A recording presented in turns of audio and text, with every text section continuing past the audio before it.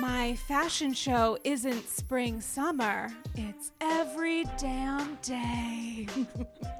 I may be a writer, but I know how to read a bitch. It's funny because it's true. Yeah. Yeah, it is. It We're totally just is. nodding. We're just nodding. You guys, it's Andy's Girls. I think it's 309. I didn't check, which is a thing that it's a tradition at this point to not actually know the number of the episode. God forbid I know. And then there's a real pickle here. There's like a little But bit. you know what are numbers? What are numbers? They're Numbers just are nothing. They're nothing. Sometimes you go a different way. No. You know? Yeah, you know what? Sometimes the numbers are there, sometimes they're not. Right. The only number that matters is 420 or 666. I guess 69 too. Okay. Can I please tell you that my dad, when he had his law firm, the last 4 digits of the phone number was 6666 because he thought it was really funny for people to call their lawyer and feel like they're calling hell. Calling the devil. 100%. He also had gargoyles in the waiting room. That is the coolest thing. Yeah. I am my father's daughter. We are absolutely assholes. We lean into the crazy is what we do. Perfect. You guys, again, as I said, it's Andy's Girls. It's that podcast you just started listening to. And I'm so excited to be joined by a return guest who is in the cloth. Third time's the charm. Yes. You know her as TV writer, just honestly an iconic Bravoholic, someone whose glasses I want to steal from. We both believe very strongly in a gold metallic Warby Parker. I did try your Yorks. They did not work out on my face. I am in a different one, but I really am. Every time I see your beautiful face, I'm so upset because I want those glasses, but they just don't work on me anyway. Alex Zaragoza, welcome back to Andy's Girls. Hi. Thanks for having me again. Also, your glasses look amazing. See, when I try your type of lens, I immediately look like a stripper teacher, which is a hot look. I would kill for that look, but it's like, I think my sciatica doesn't carry the look as well. I don't know what it is. But whenever I try like a cute round glasses thing, like it just doesn't work. But this, I think I just have like a vibe that screams 70s, like, yeah, 70s Mafia Mistress is usually my go-to vibe and aesthetic. I want to be Marissa Tomei in My Cousin Vinny. I want to be Sharon Stone in Casino. That's just everything. Yesterday I was like, today I'm channeling Toni Collette in The Sixth Sense, with like the turtlenecks and the nails and the leather trench. Like that is the vibe. I think it's a very like Italian Jersey thing, even though I'm from Mexico.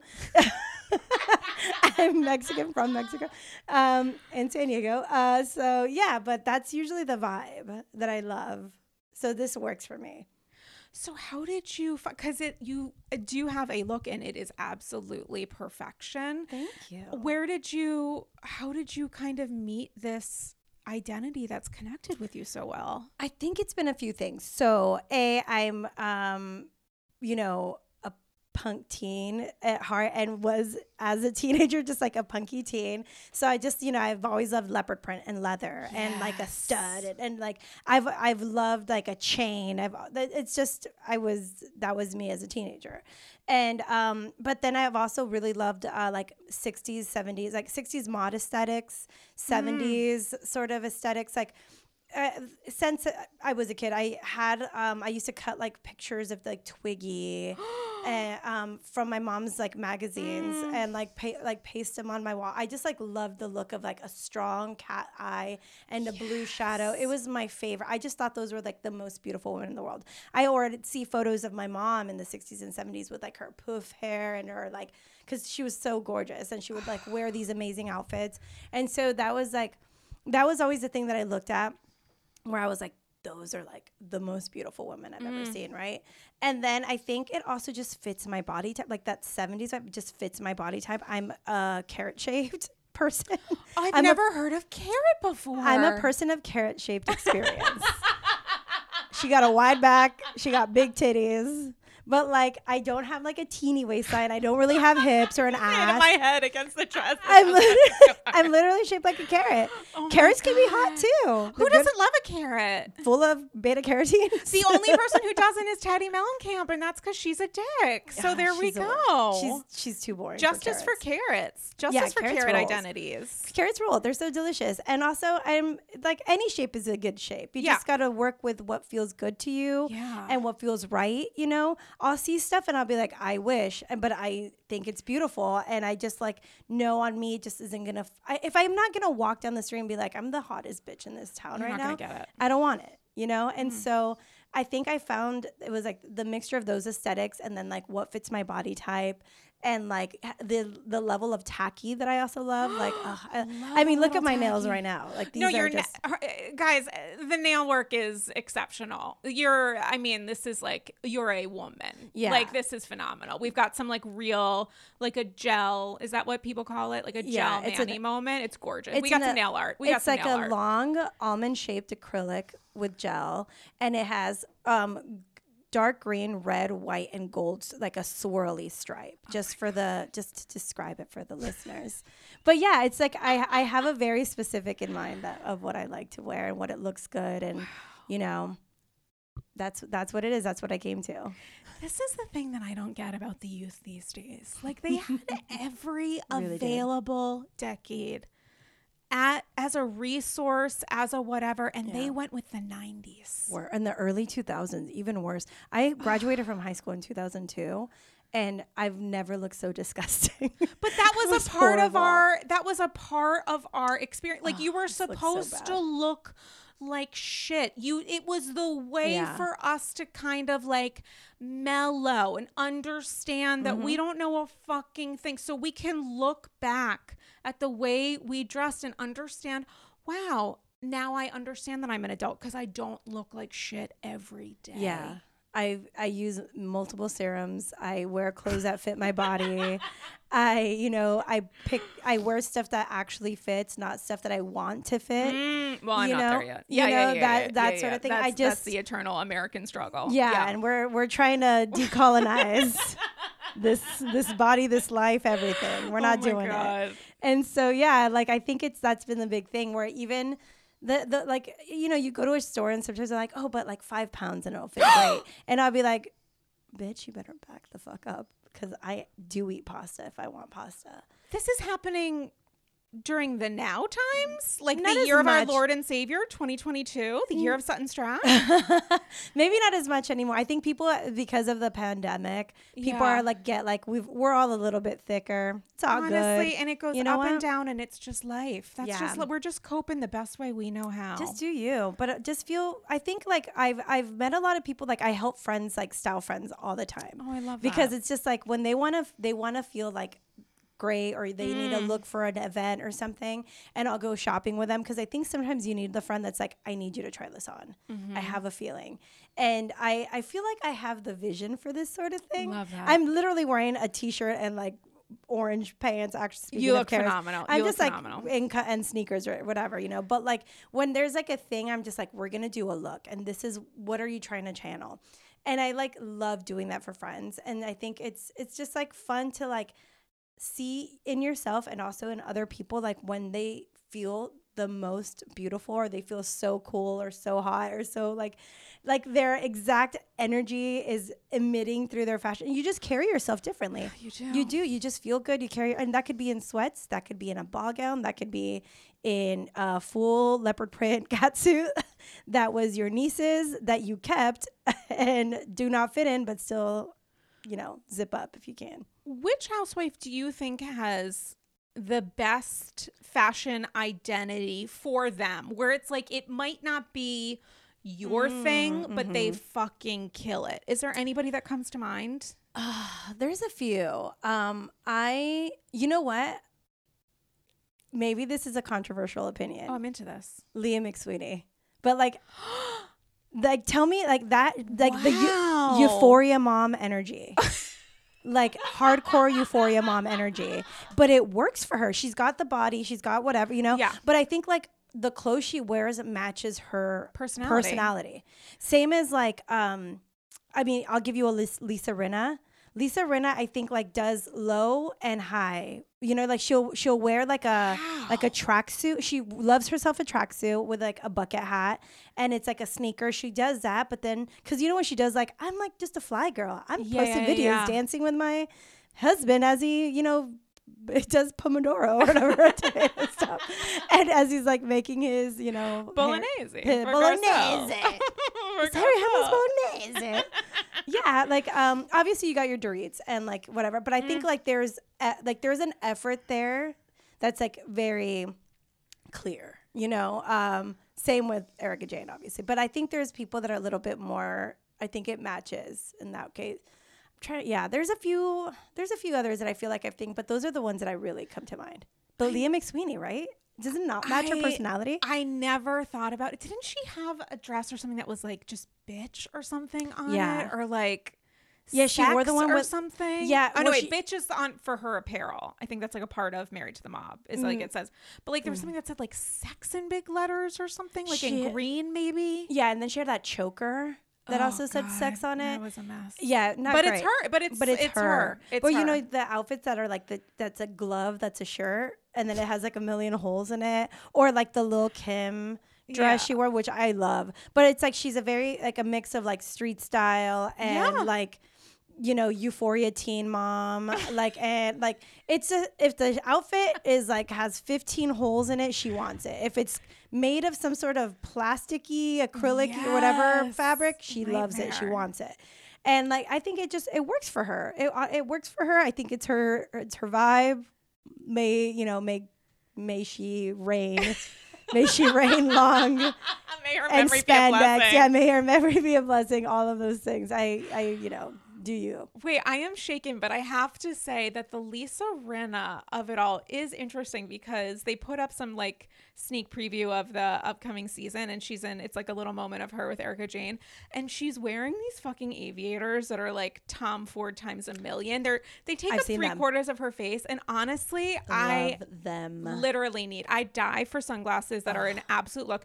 If I'm in my like XXL Celine's, then I'm truly sweats everywhere, but I'm like, oh, I look phenomenal. Yeah, like I need those glasses. A sick ass sunglasses changes the situation, amazing, because you could be wearing sweats, whatever, and then with like a pair of like insane sunglasses, worth it. Yeah, my problem is I only have one prescription pair of sunglasses, I hate wearing contacts. I wear contacts here and there, so I have an amazing sunglasses. I have like some cool sunglasses, but I can only wear them if I wear contacts, and I hate wearing contacts. So I'm like, oh, they're there when I do wear a contact. I'm going to hook you up with my place here on the Upper E. They take such good care of me. I had a bad sunglass experience where like the guy didn't do good work, but he had great pot. And I was like, okay, well, at least we've found ourselves a talent. So but he really fucked up these sunnies. And I went to this other place in the Upper E, and I was like, this is literally everything. Yeah, I hear you. Okay, great. I would like that number, because I just go to like Warby Parker, like grab whatever I find online, or at Nordstrom Rack. I'll pick up glasses there, stuff like that. I've gotten some great deals at Nordstrom Rack on sunnies. Yeah, it's the Rack, baby. They kill it. Mm-hmm. Listen, I guess we should talk a little bit about Housewives. I suppose. Also, let me just real quick shout out in terms of fashion, Marlo Hampton also.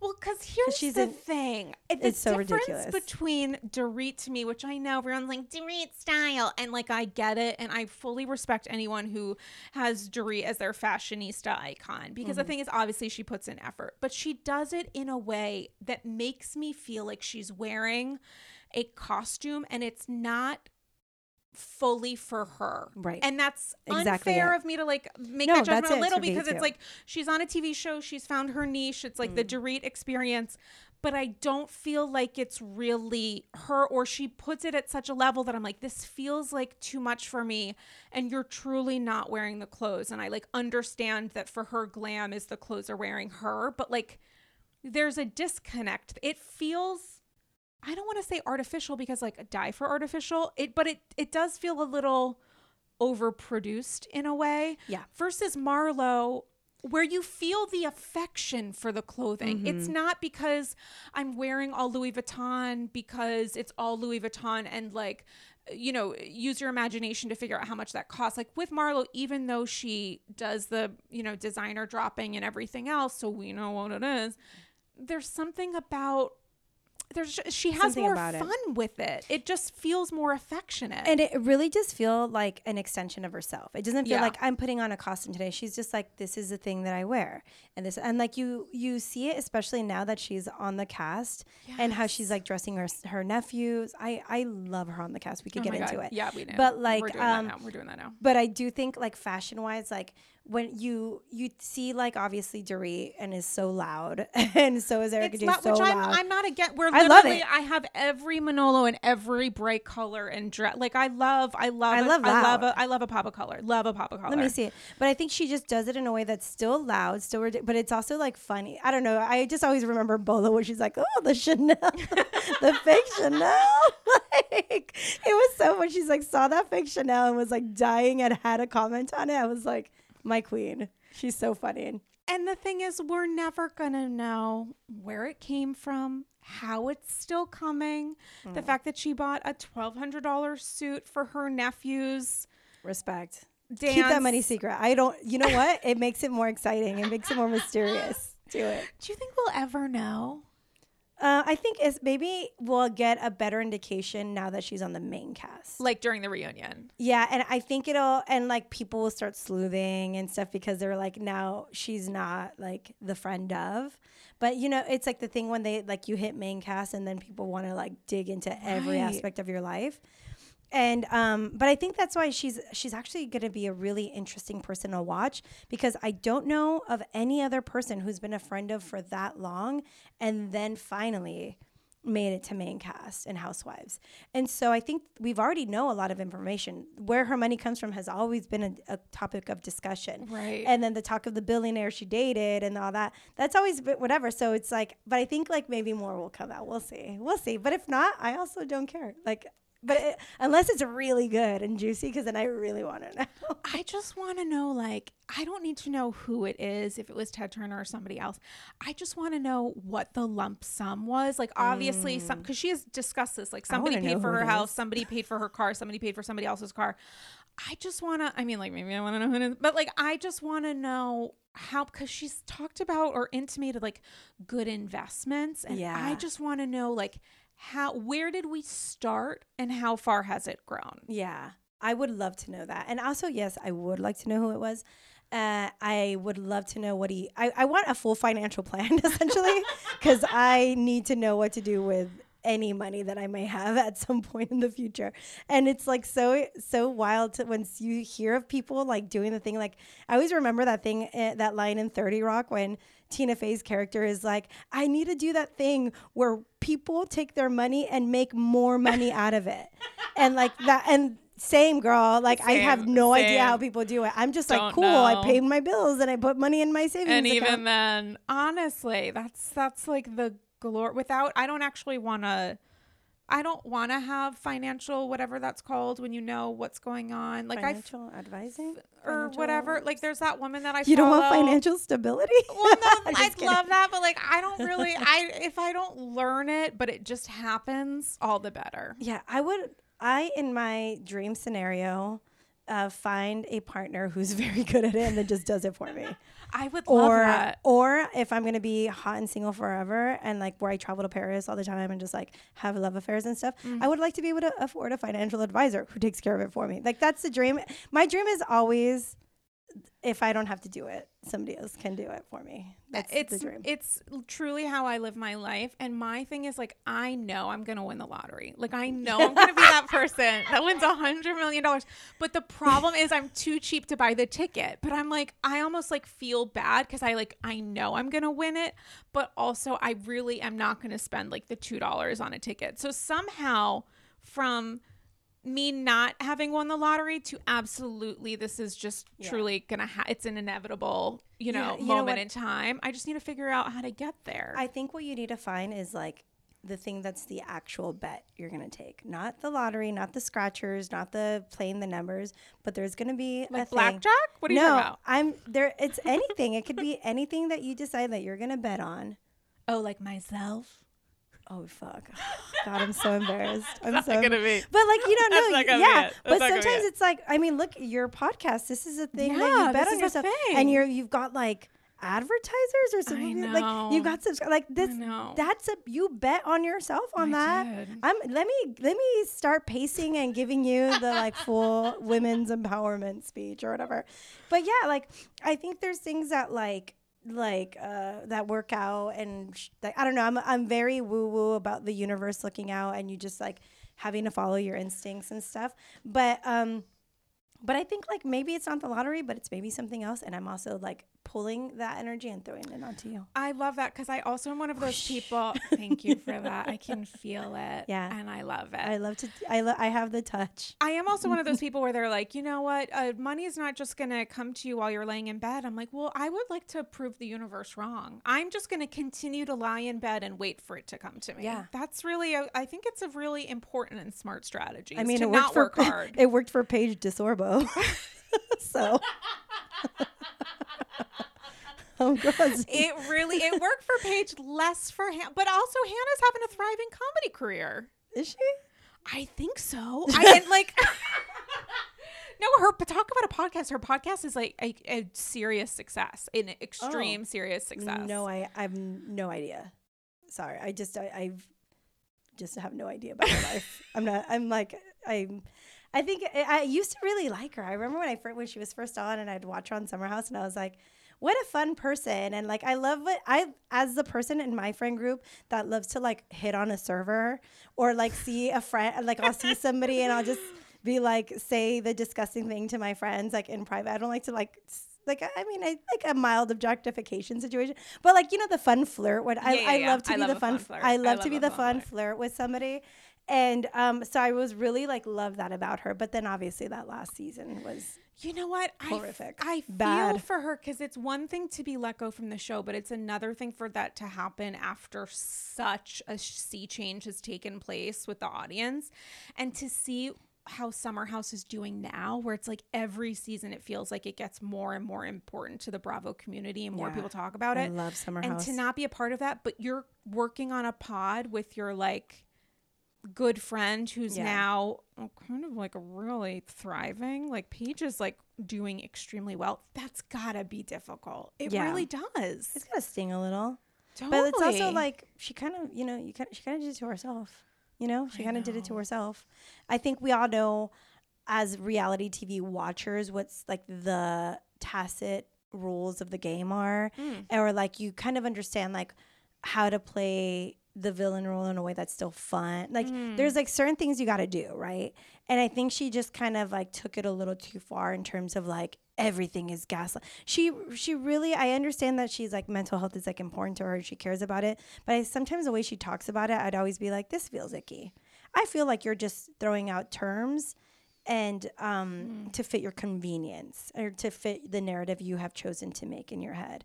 And so I don't know, but I also like, I don't know, I you know, again, may her memory be a blessing. I have nothing but good energy for her. Good on you. Live your life.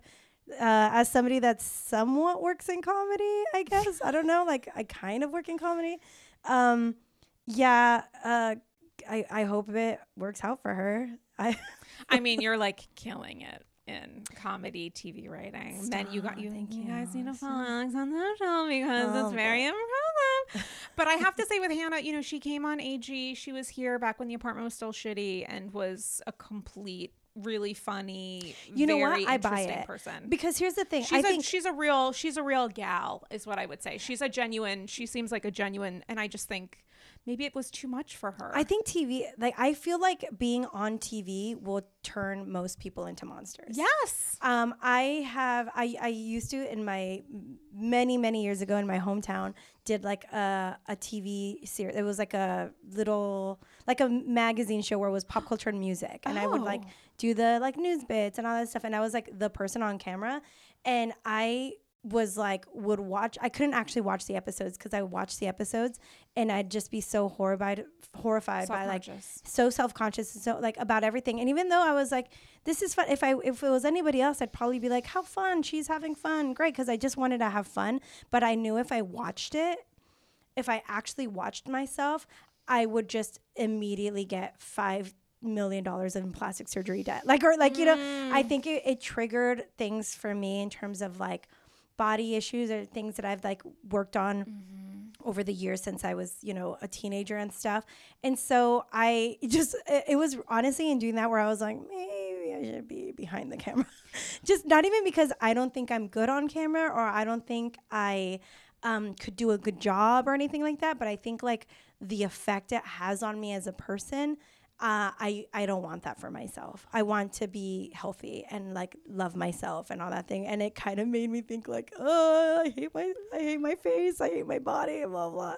Well, look at what the women who sign up for Housewives deal with. Like, the season 2 glow up. The season 2 glow up. Well, there's a season 2 glow up, which is all fine and good and like a great success. But then there's also the people are going to post on your image and say, you look too skinny, you look too fat. I really hated you brutal. in this dress. You know, big fan, but you looked really ugly here and yada, yada, yada, where it's not even your personality, which is also cutting and in many ways harder long-term to digest, but also the short-term horror of like all of these people. I have signed up to do this show, but how do you in any way, you know, maintain boundaries when people feel the need to infringe upon them because they assume that's the price of admission? Yeah, people really do. Like, they really step over the line in such an ugly and gross way. I mean, just in my life as a writer, prior to doing TV stuff, I was a journalist, obviously. You know this. I worked at Vice for many years. And somebody would read an article I wrote, and they didn't like it for whatever reason. And immediately it was like, you fat, ugly bitch. Or you're like, I hope you, like... I mean, it ran the gamut, and it was like, sometimes I was like, that's pretty funny. Like sometimes the burns, I'd be like, you know what? That's actually pretty funny. But then there was like one time, because I always ignore it. I just don't care. Like it's just like not worth my energy. But there were just sometimes where like somebody would be like, you ugly bitch. And I was like, now I know you're lying. Now I know you're reaching. You can say all kinds of stuff about me. Stupid? Yes. Idiot? Definitely. Ugly? Never. I know you're not fucking. Now I know you're reaching, but bitch. Isn't that the thing with like developing? First off, that's remarkable. It's just funny to. It's just like better to. I'm like, listen, have fun. I try to take thing, the positive or whatever. I try to just have fun with things. I try to not be too serious about everything. Otherwise, I'm gonna literally just live inside the floorboards of my tiny apartment. Well, I feel like that's an important lesson for a lot of people to learn when it comes to, again, like boundaries and survival at a certain point. Like, how do you survive the online audience? And for Housewives, I feel like it's got to be different in the sense that a part of being a good housewife, ostensibly, is to be vulnerable on camera. Yeah. Except that very vulnerability is often what people use first when they're trying to piss you off. And it's like, so maybe the thing of me saying I hate your shoes isn't going to be the thing that I go for. I'm going to say that your husband doesn't love you. Like, how do you get through that when your entire season arc is my husband had an affair? Like, it's got to be difficult. And is that at a certain point, like, is that the cost? Like, do you, regardless of whether or not you know it's maybe coming, that's not the same thing as having to actively deal with it every moment of the day. Yeah, the thick skin you have to have. And here's the thing. As I said, I am a Mexican woman. I have I like literally there's no one in the world meaner than my mom. Like, no one in the world. Like, whatever... Happy Mother's Day. Yeah, happy Mother's Day. Te quiero mucho, mami. But like literally, nothing that Erica Jane or Dorit or like Elisa, nothing they could say could top my mom. Like the shit that she has said to me, or my sister. I have one sister is like, oh my God, the way she could drag me to hell is like incredible. So we are a family, like we kind of tend to be a little ruthless, but it's always in fun. But it's also sometimes not fun. It's a very complicated, a very cultural thing. It's some things about it are like fun and funny. Some things about it, I'm like, this is a cycle that will be broken with my children. I mean, welcome to like the Jewish mother Honestly, daughter. It's can I not tell funny. you, It's terrible. It's awful. The it's not handshake good. emoji thing with like Jewish people and Yes. like Latinx people, like let me tell you, it's real. Like I think when there's a lot of cultural similarities for sure. My mom is out for. I mean, as my psychiatrist often says, like she knows how to push your buttons because she created them. Yeah, she made those. She molded she those. Fucking knows, and it is. Yeah. It's like a generational thing of like, I know when she says this terrible thing to me, that's probably because her mom said it to her, but also like it's bad, so maybe have fun doing something else. Yeah, I mean, we've had like our moments of argument where. Like going back to like that little show that I did, if she happened to catch it, if she was flipping the channels, if she happened to catch it, she would call me just to be like, "You can't wear better lipstick." Oh my God. And I'd be like, "Yes, I don't know. Like I probably could." But also it didn't help that there was like all boys there. Mm-hmm. So then like nobody was like looking out. Men are useless. I'm like, literally, can you tell me to fix my hair? Can you tell me to like throw on a darker shade? Can you tell me that my shirt is fully see-through and so all my giant areolas are showing on like my local Fox 6 Fox affiliate or whatever? Fully, my areolas were on television at one point, and I was like, these are, again, carrot shaped. These are big areolas.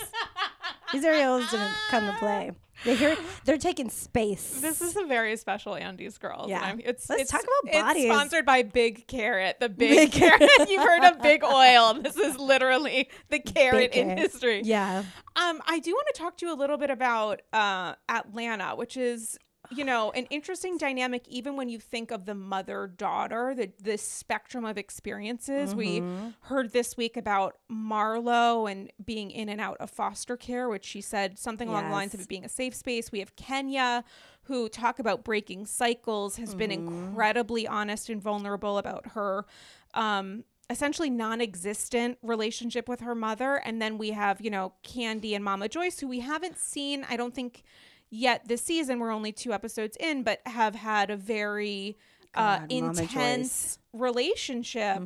Has there been a moment or a kind of dynamic that sticks out for you?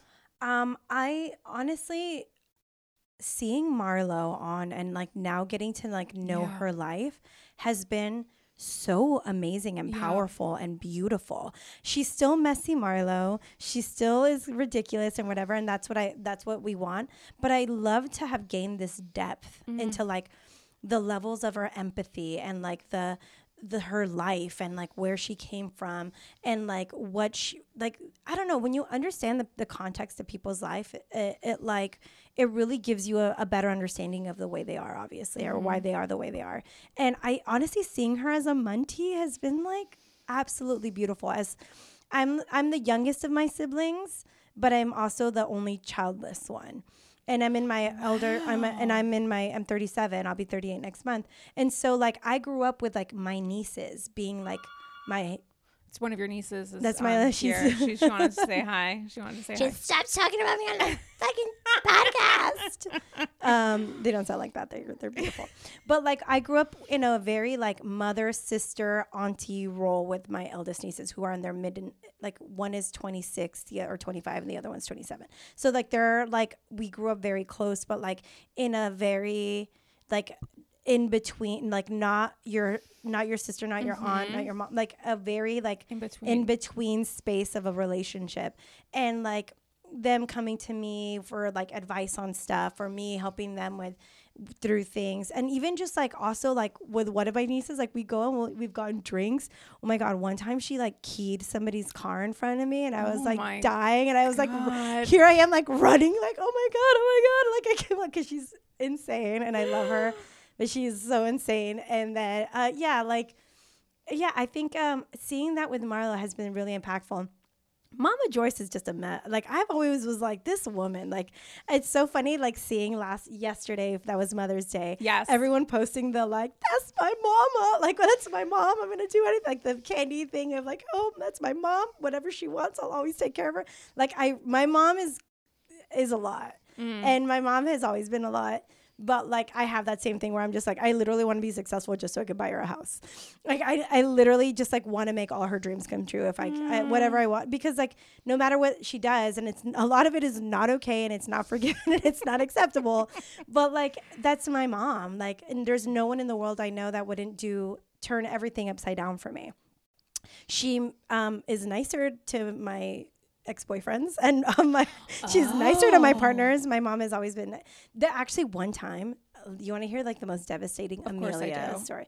My mom one time, I was dating this guy. I was like in my 20s. I was dating this guy. She met him. We met for lunch and she met him. And I was like, so what'd you think? And she said, he's just like inconsequential to me. She said, he's like nothing. There's nothing about him. He's inconsequential. And I was like, what? That's the worst thing you could ever say about someone. Fucking devastating.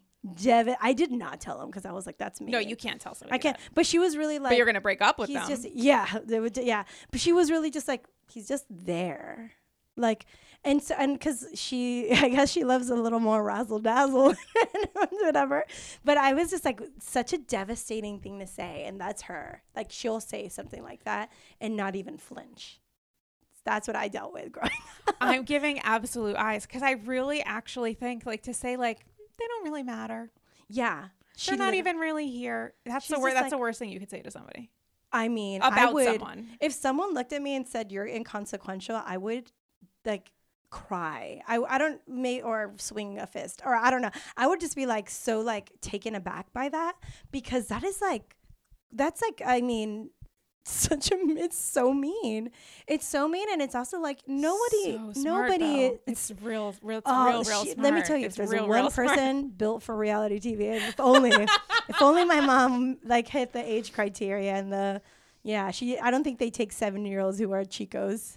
I think that they do. I think that if they should. Daughter, I mean, I think they should.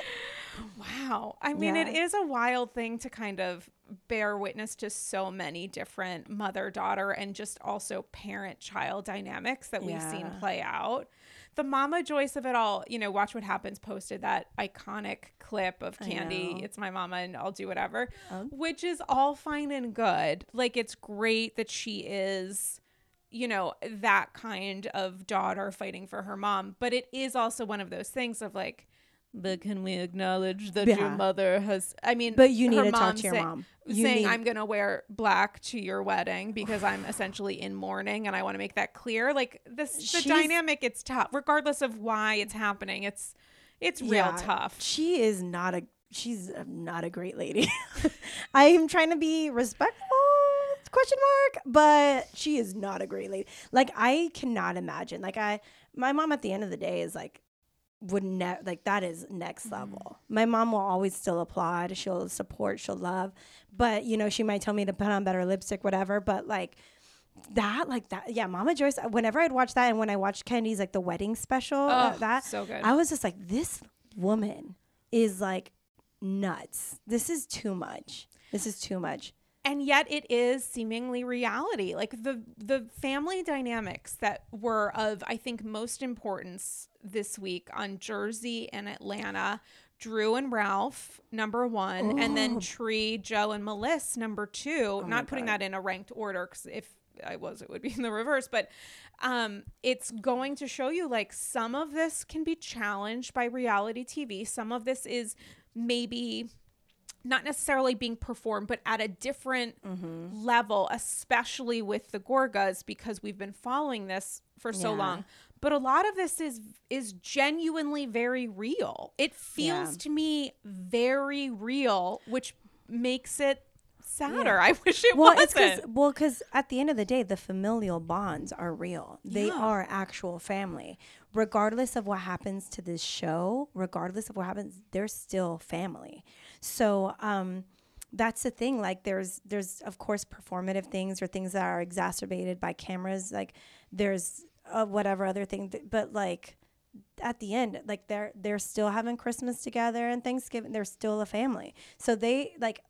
I always wonder what it's like for them when nothing else is around. How do they behave when there's none of this around?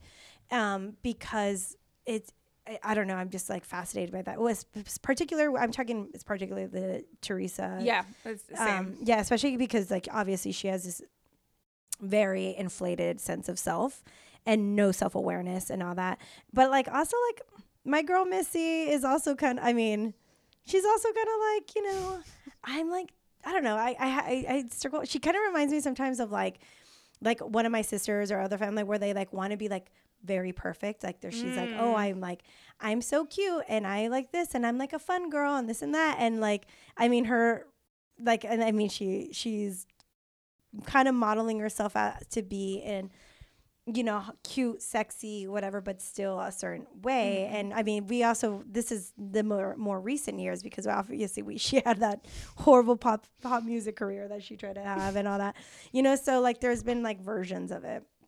She's really trying to J-Lo her life, I want to say. I think she has. Well, her face certainly has. She looks like phenomenal. Jennifer Lopez. She looks great. I mean, what a face to model years after, right. But like yeah, I think like I was, because I subscribed to Brian Moylan's newsletter. Oh, the best. Shout out the Real Housewives Institute over at Vulture, New York Mag. So funny. I read it religiously. But he like made a joke about like how she must look at Antonia and like see her former face. And I was like losing my mind. I like died about it. I died. But yeah, those relationships are God. Okay. Drew and Ralph. I really do feel like the producers are trying to help her. They're really trying to. You think so? They handed her, like they said, look up gaslighting. Oh, yeah. Help her leave, maybe. Oh, yeah. Help her, like, literally just, like, what you know that he's awful. I remember when he first stepped on the screen, I was just like, ooh, hello, Ralph. Like, we may have a contender for, like, new hot house husband. And then he just talked for 5 minutes, and I was like, worst person in the world. Worst person in the world. Like, immediately this, like, you need to like this, or like now the most recent episode when he's like, you need to learn how to talk to a man. I was like, what a nightmare person. I mean, I don't know what the relationship is like off camera, but if this is any indication of like some of the recurring themes or arguments in the relationship, brutal. There's no way. There is no way.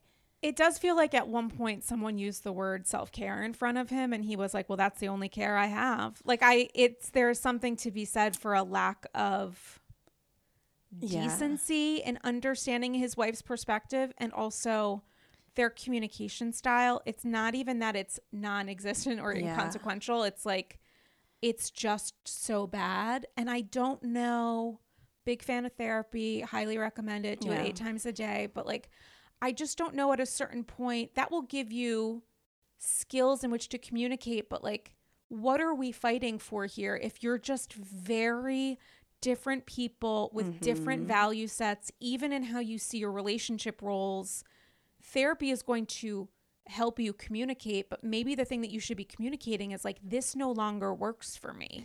Yeah. And I mean, there's just such a fundamental lack of respect that I see. Like, I don't know, that one argument when they had that dinner and the things he was saying, it was very nasty. And also he gives me strong, like he got red pilled by like a bunch of blogs where it's like, you're the man, like extra, like very toxic masculinity. I know. I think somebody I saw tweet like, oh, he has very like listen to Kevin Samuels like energy, like that guy. Or like he read Steve Harvey's dating book and it was like, that's right, that's the way it should be.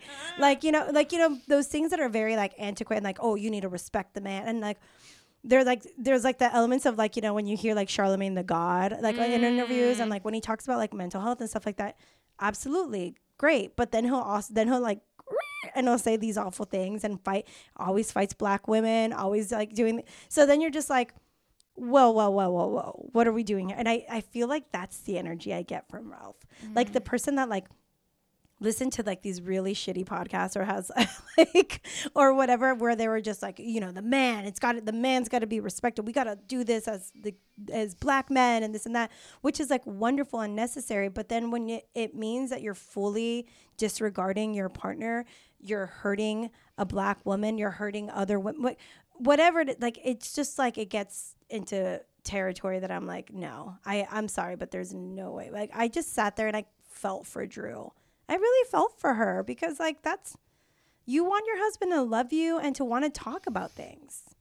That's the thing, is that I think he looks at conversation as not competition, but he looks at it conflict. Yeah, he looks at conversation as conflict, and I think he's genuinely thinking, if you loved me enough or wanted to be appreciative for this moment, we wouldn't have a real conversation. And it feels like Drew's response is like, if you loved me enough and wanted to have a real moment wrapped in this like very expensive dinner, you would allow that to happen. And he doesn't seem willing to make that adjustment. Yeah. There's also like, those to me are like tire patches, right?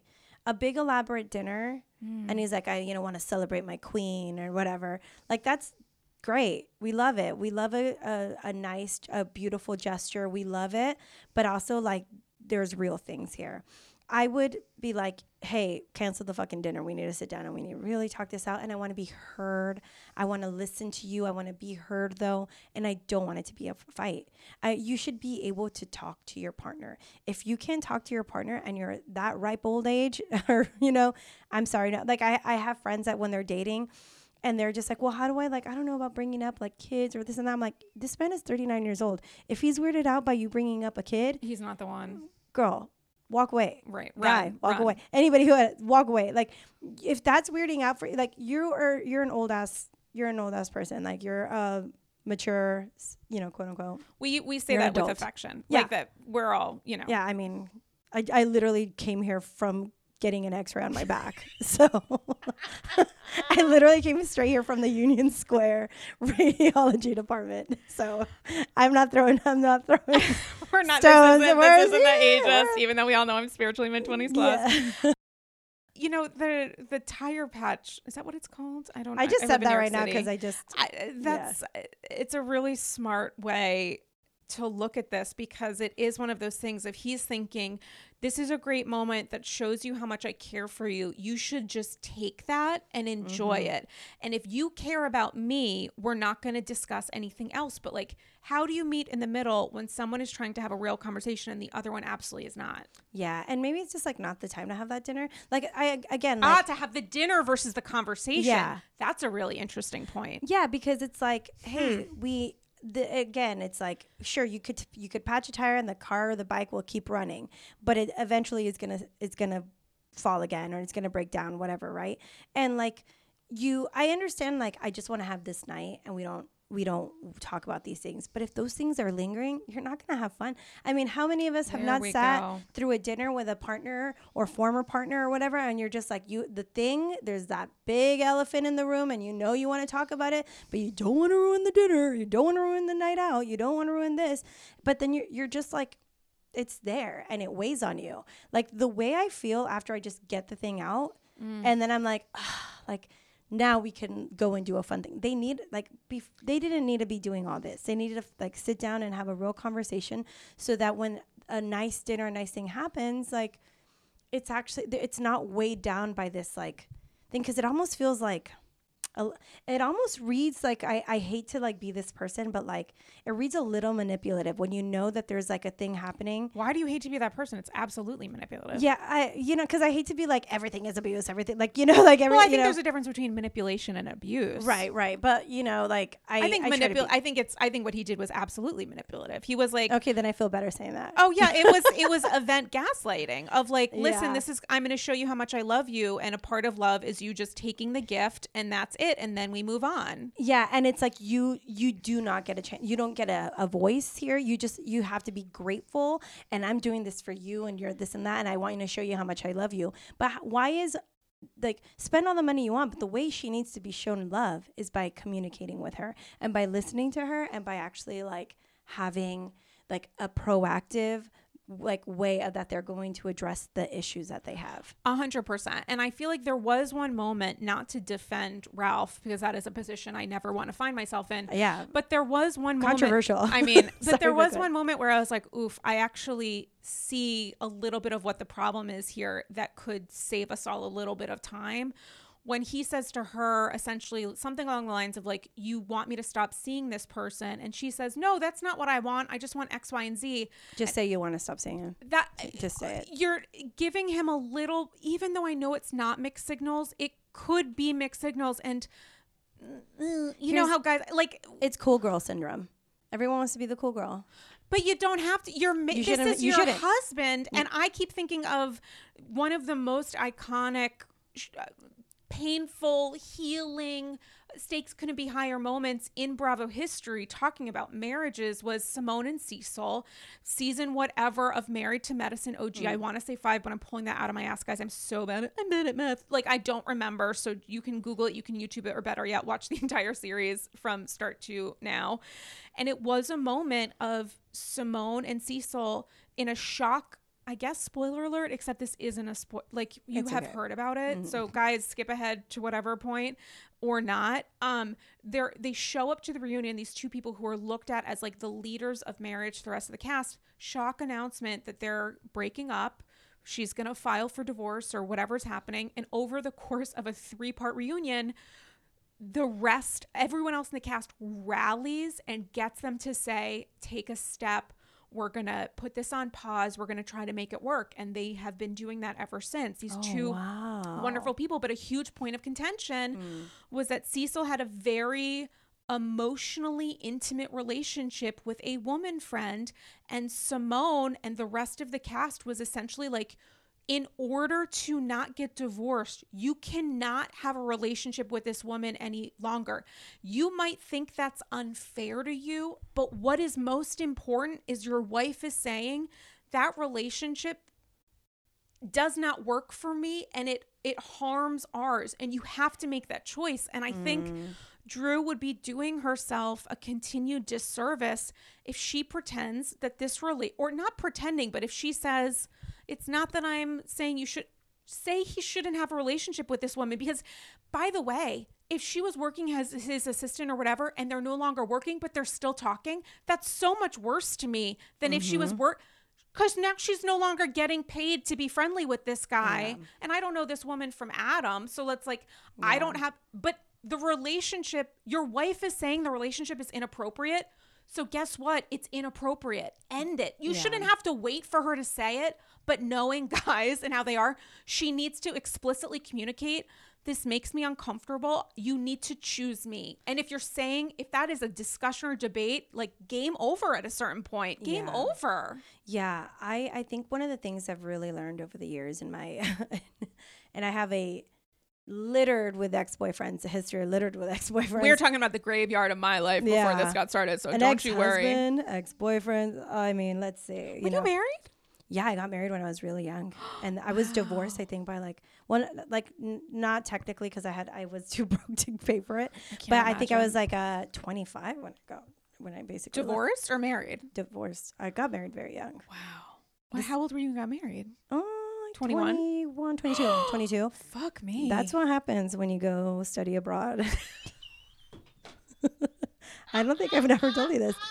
Everybody, when your teenage daughters go study abroad, they might come back with a ring. They might come back married to Oh my God. A very attractive European person. Holy shit. Sorry. Who's also a shit show. But, I love that. I cut you off, though. What were you saying? Yeah. There are a lot of history here is basically what I'm saying. Love that. But, I think the thing I realized is, it does everybody a disservice if you're not clear and direct about expectations and needs and wants.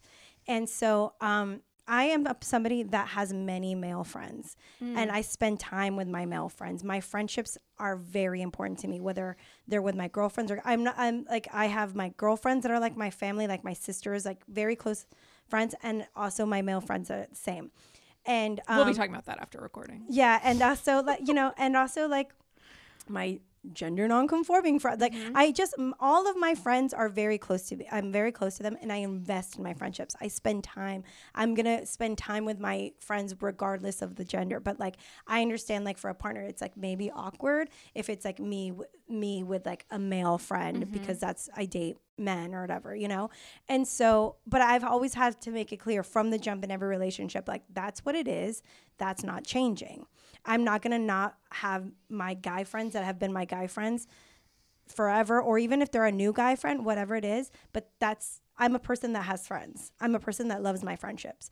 And so that's the expectation in my relationship. And I don't have a relationship, but that's always like, I lay that out clearly. Mm-hmm. But this is, to me, like, this isn't Ralph has a friend that's a girl. This is like an assistant who was doing flirty things. And then that Instagram post is like, it sounds really shady. That sounded very charged. Oh, yeah. That was like, charged. What a subtweet or whatever. I'm not fucking your husband, but I could. Yeah. Is essentially the TLDR on that IG post. Yeah, literally. And so I think it's that thing. Like, if she needs to not be like wanting to be the cool girl thing is that you know, like, if you want to, that's cool. Or like, I don't know, I'm not telling you to not do that, but you know, maybe just don't do it so much. Girl, just say don't do it. Like just, if it's gonna make you uncomfortable, just say it, and like, you'll feel better. Like, because at the end, I think we worry about seeming unreasonable or difficult. It's a very gendered issue, right? No, if God forbid a woman seems like difficult or naggy or whatever, like, oh, you're like trying to like keep me chained up and like trying to keep me to yourself and blah, blah, blah, you know, it's ridiculous. But it's also like, I get that, you know, you want to seem easygoing. Fuck being easygoing. Just be yourself. Just be like, what are your needs? What is it that you want? Like, and whatever. This is why, going back to Summer House, this is why I'm like, I applaud Lindsay in a lot of ways, because she's like, this is who I am. I recognize it. I know it brings me problems. And there's certainly things that are about her personality that I'm like, not great, but she's very like, this is what I am. I dive in, and the right person is going to get it. And if I have to go through 50 wrong dudes, that's fine, but I'm going to end up with the right person. And like, she was just like, she made it very clear. As sometimes I would watch the TV and I'd be like, Lindsay, please, like, I would like watch, and in Spanish we call it pena ajena. It's like, you know, embarrassment for somebody else, where you're like, like you hear her like yelling at a dude for like not coming to the house. And I'm just like, this is too much. That is too much. You are doing too much. But then part of it is also like, she's saying what she wants. And if you know, that's what it was. She said it. At least she fucking said it. And so you kind of have to, you kind of have to give the props there. I mean, there's obviously a more measured way of doing things, but yeah. And with Ralph and Drew, I think there's a little bit of tiptoeing, and then he's also very like, you see how he does like word games? Well, you didn't say that. Well, I've had partners that do that. Well, like, well, technically you didn't specify this. And I was like, because I didn't say, like, it drives you crazy. And then you're just like, I just nip that in the bud. I'm like, we're not having that argument. This is what it is. And these are the expectations. You can't live to the expectations. We have nothing to discuss. Well, I feel like it's a difference between intention and definition. Like, he's very focused on, this is the definition and you're using the wrong word. And she's focused on, okay, but why doesn't it matter that I feel this way? Like, regardless of the word choice and whatever the word, I forget what the word, what was it? What was the word? I forget what the word was that they were arguing over. Maniac. Like, regardless of like the definition, which, you know, I think it included like homicidal tendencies. Yeah. So, like, but she's also like dropped it as a dig too, because he was giving her shit. She's like, well, your therapist called you a maniac. So they're kind of like doing the passive aggressive thing. And then so he got pissed about that. And she had like, they're both just kind of throwing digs instead of just talking. She's trying to talk, but then when he's just like, you need to learn how to talk to a man, and she's like, well, you're a maniac. The you need to learn how to talk to a man, which is very different from like, you need to learn how to better communicate with me as a couple. Like, the fact that he made that as formal and general as possible could be no greater example in that conversation from how gendered the relationship is. And like, brutal. When you look at how a woman is viewed and criticized for being potentially possessive, and how a man is often rewarded and like hyped for it, and you look at their dynamic, I don't know, you know, it's very easy for me as an outsider to be like, why are we fighting for this? You know, like, they're in a marriage, they're committed, they have kids together, one of them at least wants to make it work. I'm just not seeing from Ralph that he's like, I don't even know from an interest versus capacity perspective, like, are we both fighting for this? I know he just put together this big fancy expensive dinner, but like, that is, as you said, I mean, it's the tire, yada, yada. Like, it's just the foundation. You have to work through this other stuff. You just, and I think it's a thing that is not something solely owned by guys, but it is, from a gendered perspective, seems to often be the reaction of like, let me do this nice thing, which is all fine and good, but, you know, get to a point, as you said, where you can enjoy it. And also, regardless of that, be open to this person feeling vulnerable enough or maybe safe enough, because she's seeing the care that you put into this, to have uncomfortable conversations. Because you're going to continue, you're married, you're going to have uncomfortable conversations, I would think, for the entirety of your marriage. Isn't that the point of being married, says the unmarried one? Like, I don't know. I would think that would be the point of like entering into the business relationship of being in eternal love, is that at a certain point, we're supposed to be talking about the difficult stuff. Yeah. You should, I mean, base level, you should be able to talk to your husband or wife or partner. You should be able to have a communication that's honest and that is still respectful. And that doesn't turn into a nasty thing. Like sometimes fights, you know, people might throw a dig or whatever. And when tensions are high, but you still got to be able to walk back on that. Be like, I'm sorry, that didn't need to be said, but this is what we need to discuss. Like you just have to, you have to be able to talk to your partner. And their situation is just like she's not asking for anything. Like that, it was an inappropriate text, you know, and it was and it's inappropriate for him after she said, you need to like fire her and you need to not work with her, that he's then like, well, you didn't say I can't talk to her. Like, what games are we playing here? I'm not playing games with anybody, let alone my husband and father of my child or whatever, you know? And P.S., not only is he talking to her, but he's telling her what his upset wife is saying. So like, clearly the fragility here or the level of manipulation or maybe enjoyment, you should not be telling this person who until an hour ago was your assistant. And maybe he used that as an excuse of why they needed to cut ties professionally. But like, you should not be telling this person that your wife is upset unless that is a part of and this is why we can never speak again. You shouldn't have a friendly relationship and be sharing your wife's vulnerabilities with someone who isn't safe in the eyes of your wife. And listen, here's the thing. Again, like I said, I have friends of like of the gender that I date, right? And if it was a problem, if my partner came to me and was like, I don't like that you hang out with this person, I would be like, let's sit down, because I don't, is it about this person or is it about something else? Like, what is it? That's a great point. Because you do know that this is something, like I have my friendships, and they're important to me and they're never not going to be important to me. So is it that you feel like me and this person specifically, that are you catching a vibe here that maybe it's more, or that there maybe is a crush happening, or maybe whatever? Or is it that it just makes you uncomfortable because you feel vulnerable in our relationship, in my affections towards you? If that's it, let's have that conversation. If it's the other thing, let's have that conversation. But like, let's get to the root of it. Let's actually discuss. And like, unfortunately, and this is not a thing that I tell my partners, I love a crush. I always have crushes. It's just what I do. I don't act on them, but it's just fun. It makes going to work better.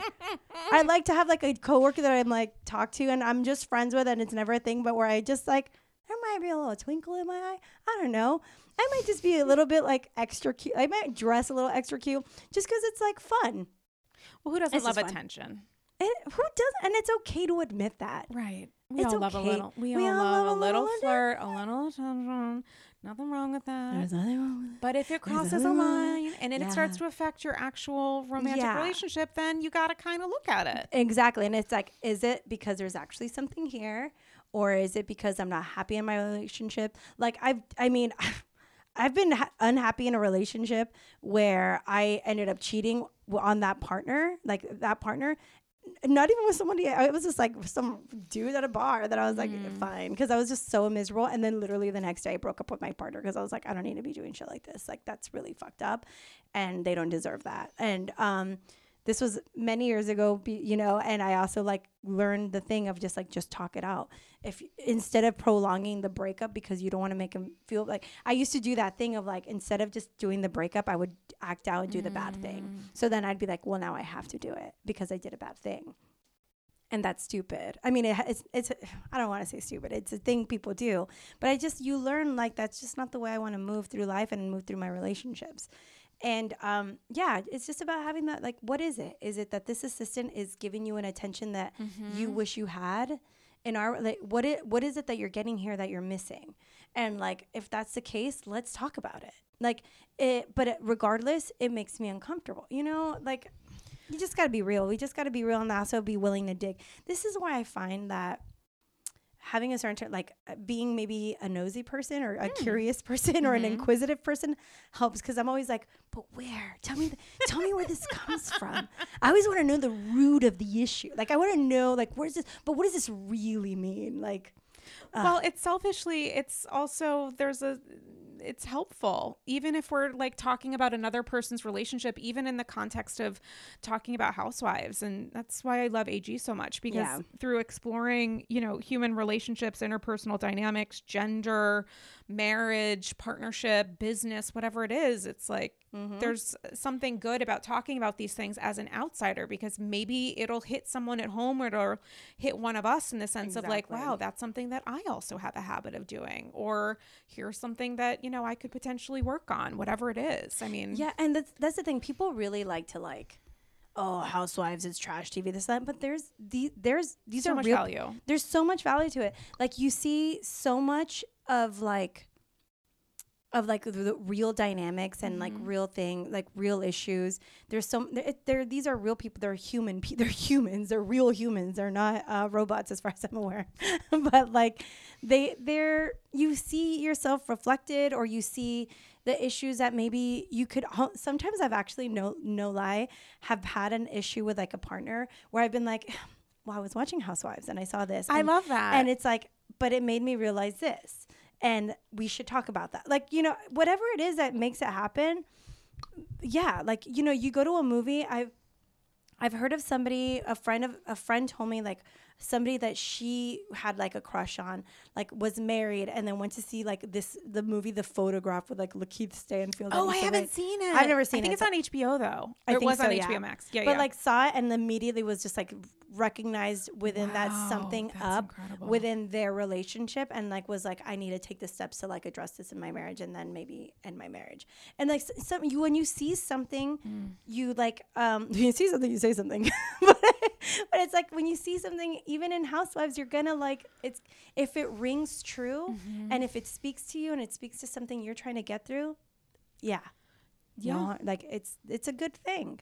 And yeah, I just know for sure now I never want to date a man named Ralph. No Ralphs allowed. I mean, I think it can be a reflection and it can be a window, you know, like, it just depends on how you view it and how you receive it and how open to it are you. And I think it's a lot easier for those of us in the audience to be open to this than the actual people involved. But I mean, God bless a reunion, because then sometimes often that choice is taken away in a way that can produce you know, a really fertile ground for vulnerability where you're not able to avoid these things. I think that's what we're seeing play out on NJ. Oh my God, New Jersey. So much. Can I just say, Teresa Giudice, worst person in the world. That's how we're going to close. Teresa. Really? The worst human You being think? in history. Worst person. Also, Louis, definitely shady. Definitely shady. That guy just does not. I get bad vibes from that guy. I would love to be wrong. I'll say that. But it's like, to me, I think it's like, I've watched a lot of true crime in my day. Oh no. I watched a lot of true, this is going. but it's like, you know, when you like, I've watched a lot of true crime. I've watched a lot of Dateline. Whatever. But it's like, when you're suddenly kind of like, this partner is like keeping you away from your family and being replaced by like his people, and you're like not having your friendships anymore, and you're not like when you're kind of slowly getting isolated, and because you're in the like midst of like the love bubble, as she calls it, over and over and over and over again.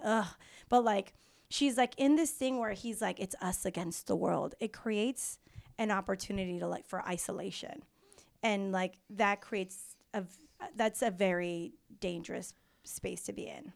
I hear you. And IMO. IMO.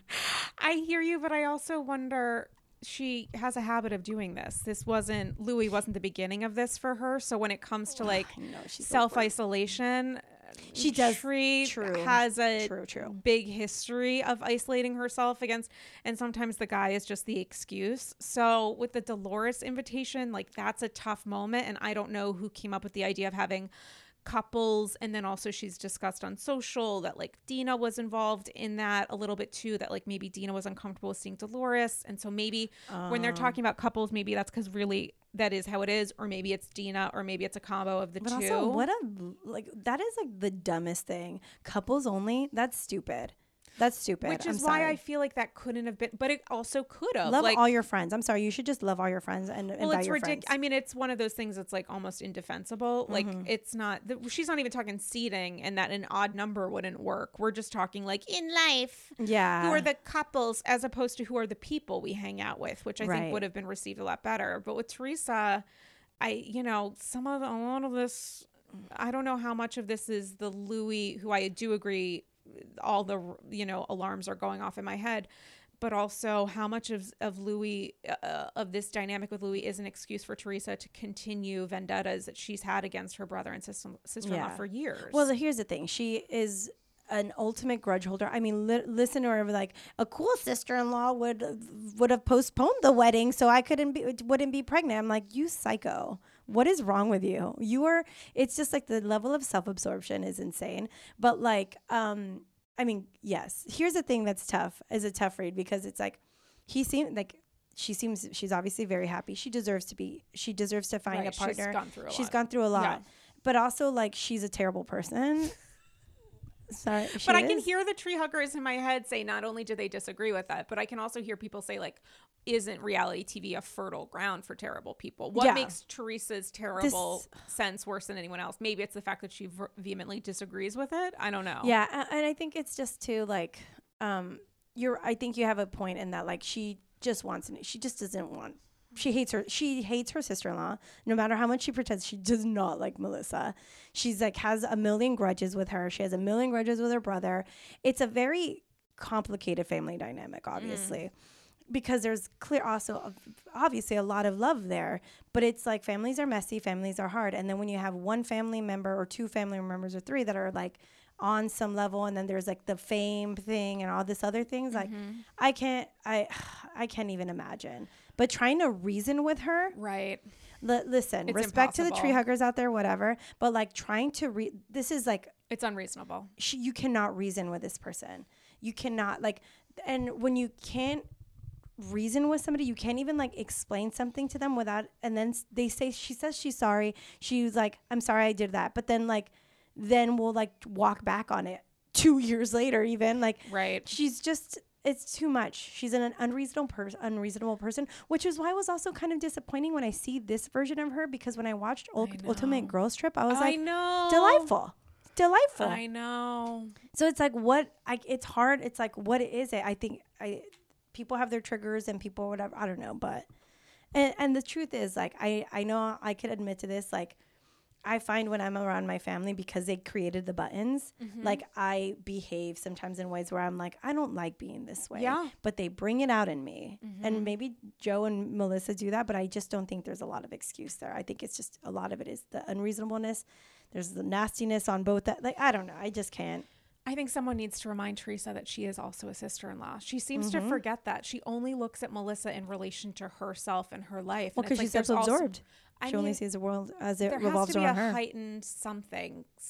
Because to say the sister, and then I think like, okay, you only want people in your bridal party who you call every day. But when Melissa got married, were you guys in that dynamic? My guess is no. My guess is, as a sign of respect, it is to me sort of indefensible that Louis would ask Joe to be a groomsman and you don't ask your sister-in-law. It's insane. That's actually wild. It's wild. That's insane to me. Like, you need to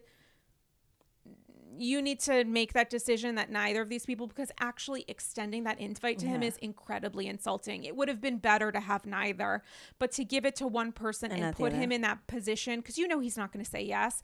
And there's so much of this where I just wonder, like, as a couple, where is Louis in this? Because for someone who is jokingly called the Oprah of the dynamic, surely he understands that this very toxic situation from a superficial layer, you can avoid some of this by extending the invite that matches the approach of the other person on the other side, regardless of whether or not it was a decade ago. Yeah.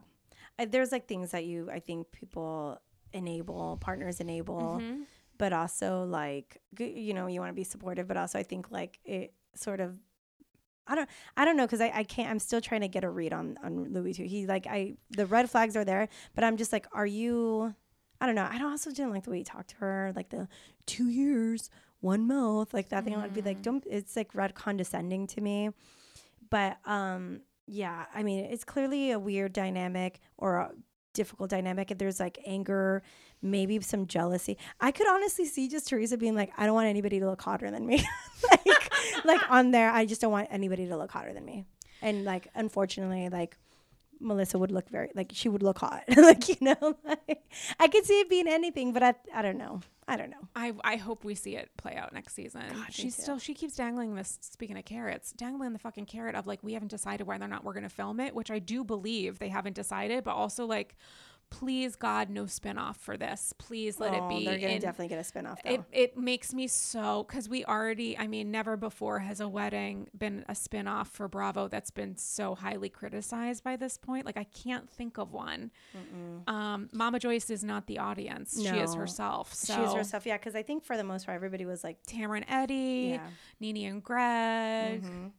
Yeah, I love Nene and Greg. Tamara and Eddie make sense. Just two himbos. Two imbos.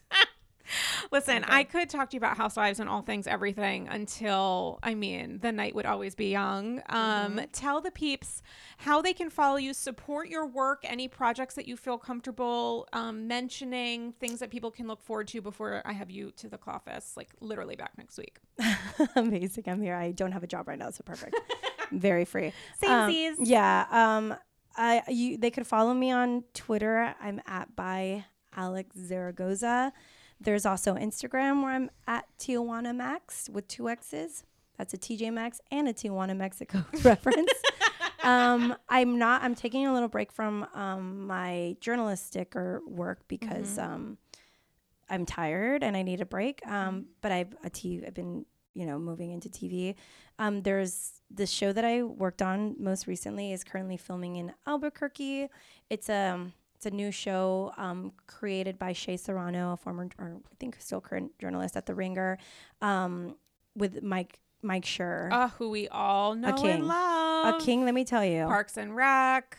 Literally everything. Also, like a wonderful person. Yeah, let me tell you, a wonderful person. An angel. Like I would be like, Loki, I just would not have mentioned him if I was just like, oh, this horrible boss. He's a wonderful person. Incredible. And just took so much care and so much generosity with like helping us make this show. So shout out to him. Shout out to Shea Serrano, who literally changed my life. Oh my God. And like gave me my first shot. And now I'm in the process of developing a TV series.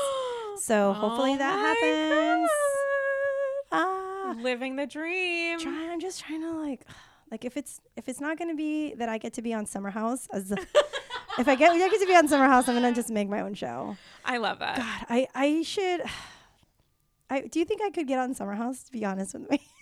Do you want to be on Summer House? I think that you would be like, I'm good. I think you would tap out after an hour and a half of their hijinks. I really don't. I'd be so sleepy, but also like maybe we need more carrots on TV. We need carrot representation. Just be like, here, like, hey guys, like, I mean, I could do stuff. I'm into it. I want that dream to come true for you. At least a cameo. My God, one of those big parties. Maybe a cameo. I could not handle having to get that many waxes to be on that show. I couldn't handle the drinking on it. Is like the drinking. To me. I'm not a big drinker. That would take me out. I would be like, I'm so sorry. I absolutely can't do it. Guys, listen. Speaking of things you can do, sign up for the Andy's Girls Patreon. #1 way to support the pod. You get exclusive bonus episodes, invites to special Zoom kikis, and so much more. That is patreon.com/Andy's Girls. Follow me on Instagram at Dame Galley. You can see photos of the clubs that we're in and so much more. And of course, slide into my DMs at Dame Galley on IG, I think I just referenced, for all your thoughts and feels, questions, and concerns about episodes, because I'm doing a Patreon Satchel Spectacular shortly, and I want to hear from you guys first. And, this was a delight. Alex Zaragoza. It's always Thanks a delight. for coming to the club. Yeah, it's so beautiful. It's like the most gorgeous space, and these dresses are killing me. Thank you. Shout out to Studio Piccolo, who changed my life and can change yours as well. On that note, thank you, Alex. Thank you. Guys, hope you're all doing okay, and we will talk to you soon. Bye-bye.